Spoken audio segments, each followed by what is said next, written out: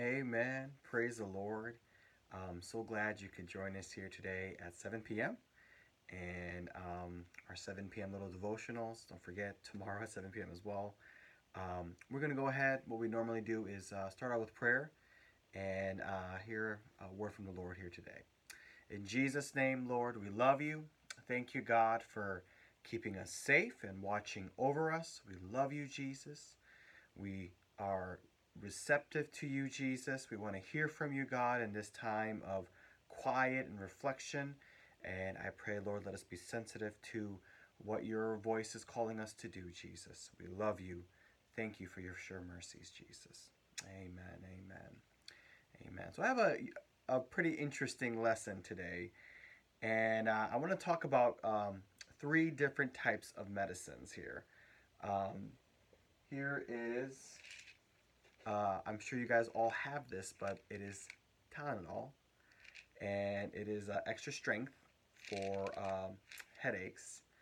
Um, so I'm sure everybody has a bottle um, in their medicine cabinet for whatever reason. You know, they might have a migraine or a headache. But have you really looked at to see some of the side effects of Tylenol? And of course, I went to their website and looked at the official side effects of Tylenol. And here it is. You ready for it? Nausea, stomach pain, loss of appetite, itchy, rash, a headache, dark urine, colored stools, jaundice, rash, itching, swelling, severe dizziness, or trouble breathing. So that's the laundry list of side effects from taking Tylenol. So that's just Tylenol. All right. So now there's another one. I'm looking here at ibuprofen. Also, great pain reliever and fever reliever. Once you get over 20, this becomes a good friend of yours, as you have aches in all kinds of places. So just a good thing to have. And of course, I went to their official website, and here are some of the side effects for ibuprofen: abdominal pain, belching, bloating, cloudy urine, a decreased amount of urine, a decrease in urine output, or of course, my all-time favorite, diarrhea, difficulty having a bowel movement, excess air or gas in your stomach, full feeling, heartburn, indigestion, itchy skin, pain, discomfort in the chest, pale skin, passing gas, overtly, nausea, noisy, rattly breathing, rash with flat lesions or small raised lesions, shortness of breath, swelling of the face, the fingers, the feet, the legs, the ankles, trouble breathing at rest, trouble breathing with exertion, unusual bleeding, unusual tiredness, vomiting, weight gain. Just a simple list of side effects for this very, very common medicine that we have. And here's the third one. This is the third one. And I'm sure you're all familiar with this one, is Pepto-Bismol. Very, very popular stomach medicine there, just in case if you have indigestion and diarrhea, constipation, anything like that.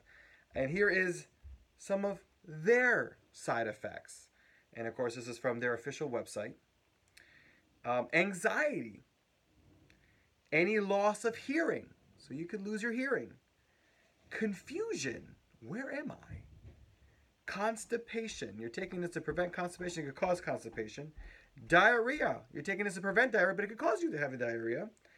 Difficulty in speaking, dizziness or lightheadedness, drowsiness, you're falling asleep, fast or deep breathing, a headache, increased sweating, increased thirst, mental depression, muscle spasms, muscle weakness, nausea or vomiting, ringing in the ears, stomach pain, trembling, uncontrollable movements of the hands, flapping your hands, so this right here, or other parts of your body, and vision problems. That's a pretty full list of side effects from these very three common medicines we all have in our medicine cabinets in our homes. What are you trying to get here, sir?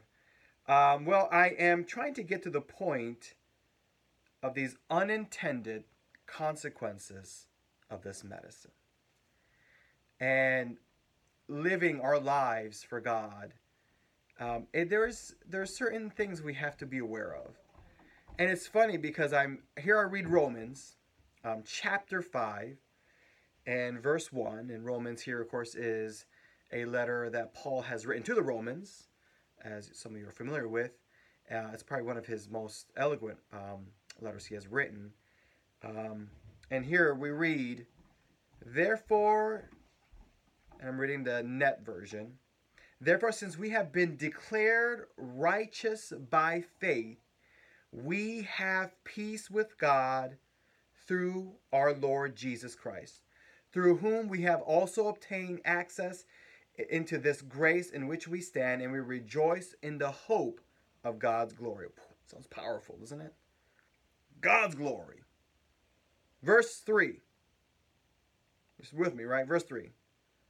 Not only this, but we also rejoice in suffering. What?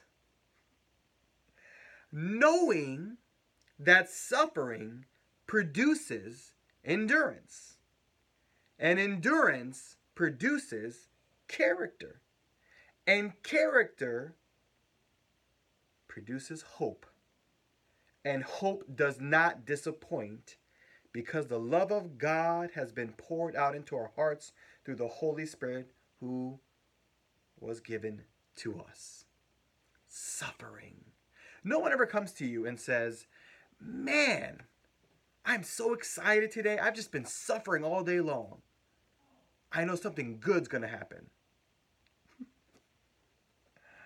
That is not the intended consequence. All right, that is an unintended consequence. You're not thinking that when you suffer that it's a good thing, that you should be joyful. It's funny, you read Acts, and here are the disciples after they've gotten the Holy Ghost and full of power, and they're preaching Jesus in the streets, and of course the Pharisees are telling them not to do that, to deny this Jesus, and here they go, and then of course what happens is they get beat up. Here they're limping, and they're so joyful that they got to suffer for his name's sake. No one says suffering is a joyful thing. Oh man, I can't wait to suffer. But here is Jesus. And Paul is writing to us. And he talks about suffering. That it produces endurance, patience.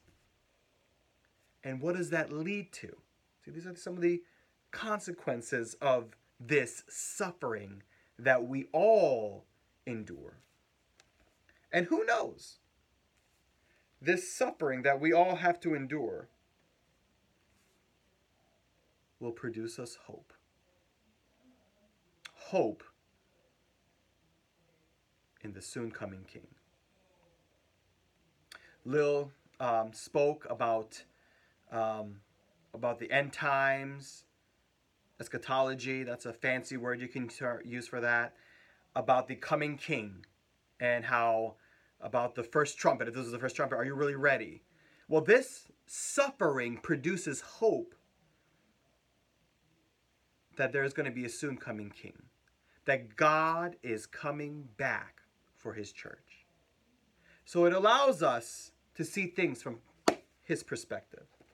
Yes, suffering is good because it creates endurance in me, creates patience in me, and it also leads to character, being a mature Christian. That's how you can tell the difference between a mature Christian and one who is still drinking milk. the Christian who's still drinking milk, everything is a problem. This is terrible. Suffering is terrible. Not that you can't complain, but it's terrible. It shuts them down. It paralyzes them. But a mature Christian looks at suffering. This is not a bad thing. This is a good thing. God is using this to produce character in me and make me a better Christian.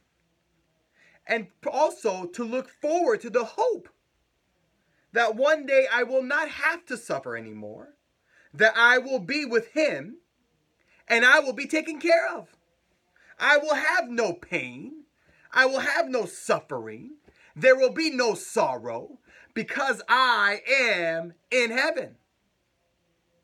I had a conversation with my 5-year-old daughter, and she told me she's not ready to die. And I said, yes, I know. No one wants to die. But if you're with Jesus, you have eternal life. And that's what we look for. This unintended consequence of suffering is that it produces endurance, patience, and character in our lives. I don't like to suffer. I hate suffering. I am a man of convenience. I like convenience. That's why I have this medicine. I don't want to wait 3 weeks to get better. I want to get better now.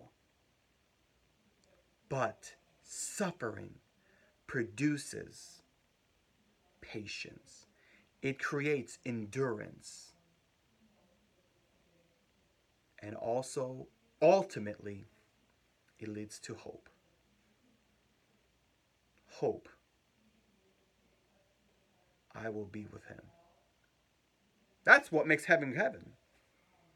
It's not the cloud. It's not, I'm sure there's a great deal of people that we're expecting to see there, but what makes heaven is we're going to be with Jesus. And there will be no more suffering. And that's my word today. We are going to suffer. It's in the word. We are going to feel pain. But let's progress forward. Let's allow suffering to do its work, which is to produce patience and endurance in one another. That it brings us back to and realign our perspective to what is the most important, and it is Jesus in the center of our lives. The hope that one day, soon, I can only hope, that we will be with the King. Jesus, Lord, I don't like to suffer. But I know, Jesus, in your word you've said these unintended consequences of patience and endurance and ultimately leading to hope. God, that's what suffering brings. And I know, Lord, we're living in a time where there is a great deal of suffering, where there is a great deal of hurt. I pray, God, that you'd be with with each of us. Help us, Lord, that we would be able to focus on you, Jesus, in this great time of suffering. That help us, Lord, to become mature Christians. I pray, Lord, we put the milk aside, Jesus, and Lord, we dig deep into what is happening. I pray, God, you are preparing your church.